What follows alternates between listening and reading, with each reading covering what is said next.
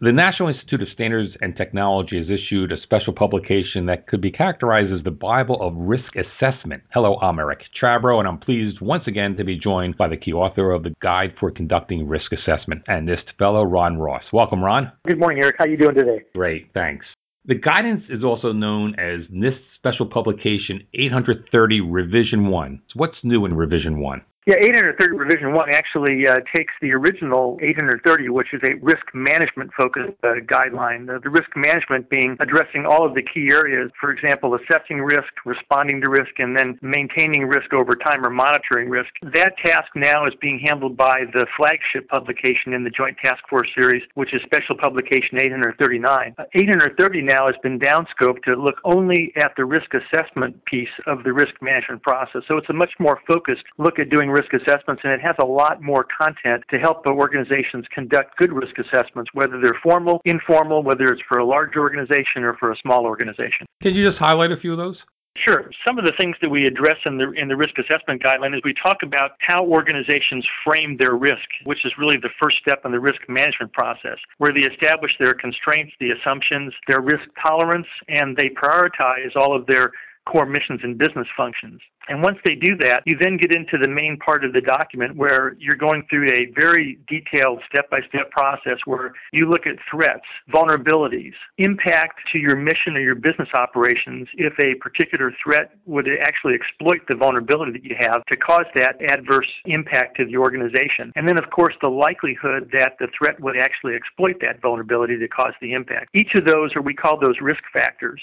And there's lots of different tables in the publication which allow organizations to look at the different types of threat sources that they may be concerned about. And of course, threat sources can vary from everything from cyber attacks, where you have a hostile entity out there trying to do damage. There could also be structural failures. There could be errors of omission or commission done by humans. And then, of course, there's the natural disasters like hurricanes and earthquakes. All these threat sources are laid out in tables, and then there are certain threat events that can happen from those threat sources. We also look at those different things. And then there are vulnerabilities that organizations have to determine using whatever vulnerability analysis they might want to carry out. There's also things like predisposing conditions, where certain conditions within the organization eliminate certain types of threats. So if you're not connected to the network, there's a whole class of cyber attacks that are taken off the table. And then we have our tables that put all these factors together and allow you to use either a quantitative approach or a qualitative approach or something in between to come up with the best information you can with regard to the risks that the organization is going to face.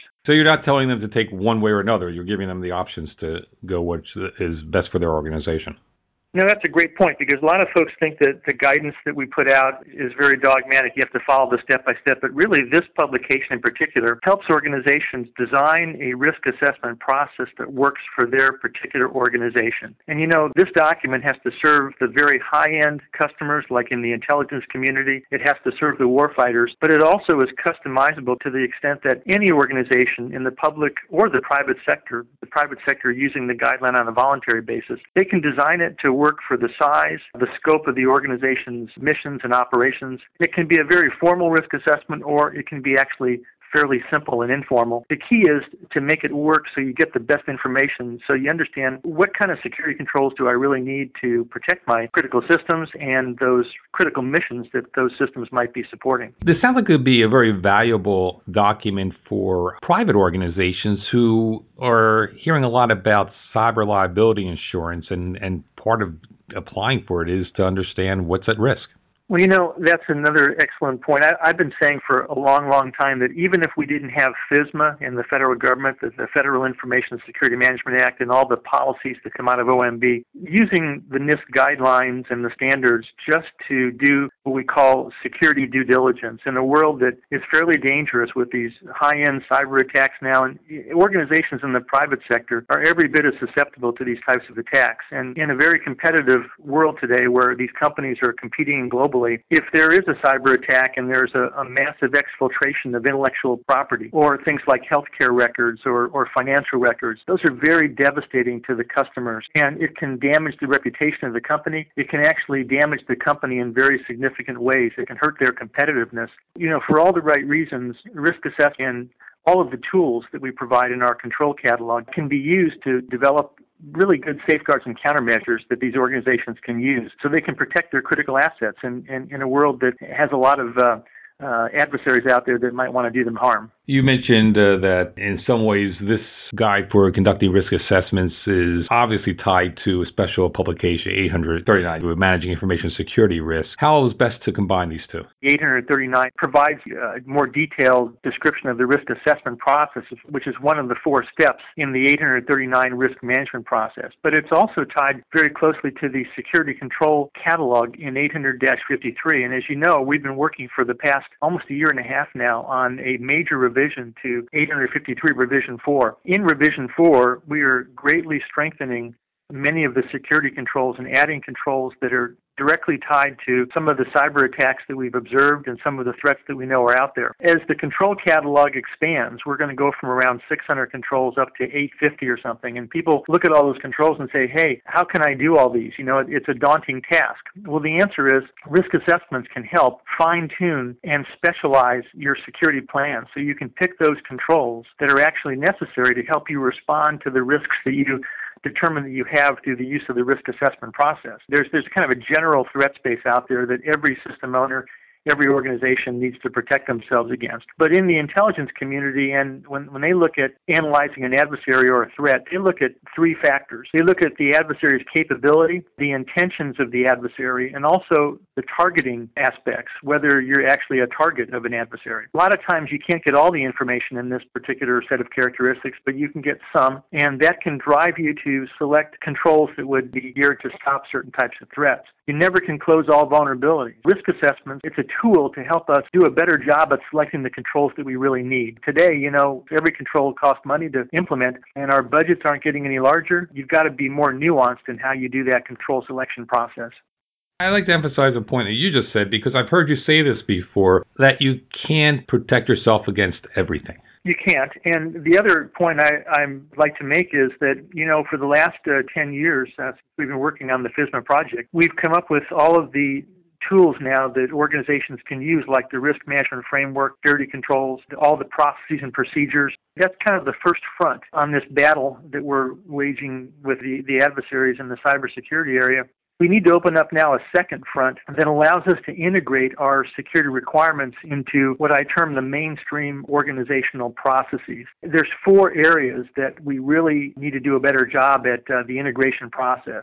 Integrating security into the acquisition process, for example, into the enterprise architecture, into systems and security engineering processes, and also the 4th one would be the system development lifecycle. We always talk about building security in, baking it in, but those are, in essence, buzzwords, unless and until we take some strong steps to integrate those requirements into those mainstream processes. That is what is going to help us build stronger, more penetration-resistant, more resilient systems. And that's really a fundamental requirement moving forward, because some of the cyber attacks are very sophisticated today. It's going to take that strengthening of the underlying IT infrastructure to really make continuous monitoring worthwhile. Because as I always say, you can monitor that broken lock on your front door once a day, or you can check it 100 times a day. The lock is still broken. Grand strategy at the end of the day has to be twofold. You have to build it right and then continuously monitor. So we're going to have to, walk and chew gum at the same time. Moving forward on continuous monitoring with all the great work that DHS is doing in that area, and then also moving out to, within our own organizations, integrate those cybersecurity teams into those mainstream processes. With the issuance of the revised guide for conducting risk assessment, the original series of 5 key computer security documents envisioned by the Joint Task Force to create a unified information security framework for the federal government is completed. The Joint Task Force for the Uninitiated is a partnership among NIST, the Department of Defense, the Office of the Director of National Intelligence, and the Committee on National Security Systems. What is the significance of having all 5 guides published now? Is really enormous with regard to so many different factors. If you go back about 4 or 5 years, the DoD, the Intel community, and NIST were all using different standards and guidelines for their respective communities. go to a lot of the same contractors who help provide security solutions for the government and all of our systems, especially the critical ones, by standardizing across these 5 publications. We now have a common language on how to express our information security requirements. This common language is expressed in the terms of the security controls in 853. It's expressed in the risk management framework, which gives us a standardized process on how to select the right controls, make sure those controls are implemented, assessed for effectiveness, and authorized for operation, which means the risk acceptance part, and then, of course, our continuous monitoring component. Having standardized assessment procedures, so we all know when the control is deployed, when we try to assess that for effectiveness, we have a common way to do that now. This common standard and all the standardized language is very important when you're working with partnerships today. We do a lot of work between federal agencies, deal a lot with the public and the private sector partnerships. Information is moving across boundaries, and it's very important that all customers in these partnerships have an understanding of what their partner's doing with regard to due diligence. That, to me, is one of the most important factors. And that common language allows us to have that dialogue so we can take a measure of our due diligence, and if they're falling short, we can ask bolster up in certain areas. It's going to be enormously important for our contracting base.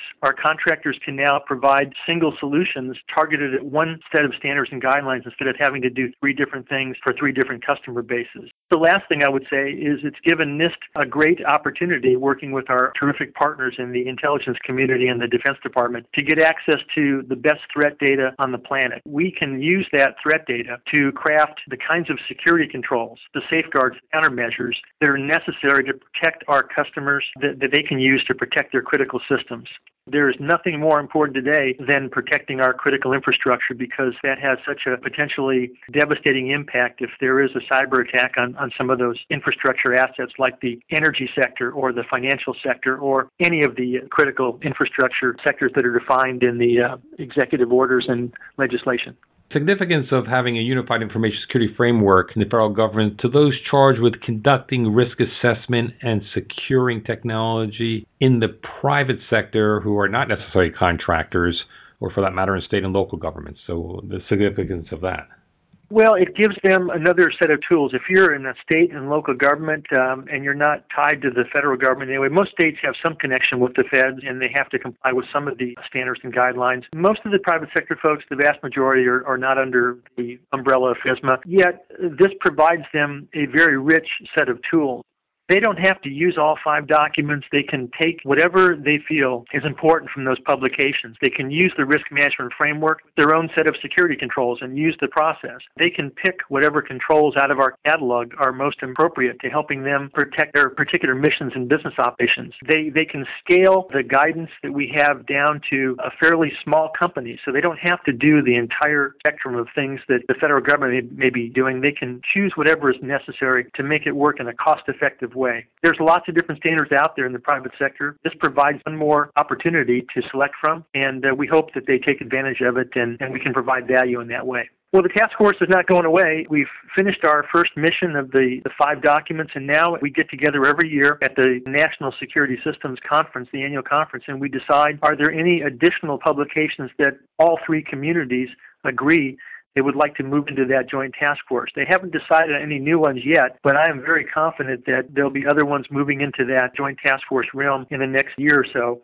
And then, of course, we have the task of updating these 5 publications. And I mentioned that we're updating our security control catalog, 853 Rev 4. That's going to happen at the end of November. So each of these documents is kind of a living document in the sense that we constantly try to update it to keep up with the latest threats, the things that our partners need to have to make it work in their environments of operations. The work really never ends. We always are making sure that we're up to date and providing the best guidance to our customers that we can. Thanks, Ron.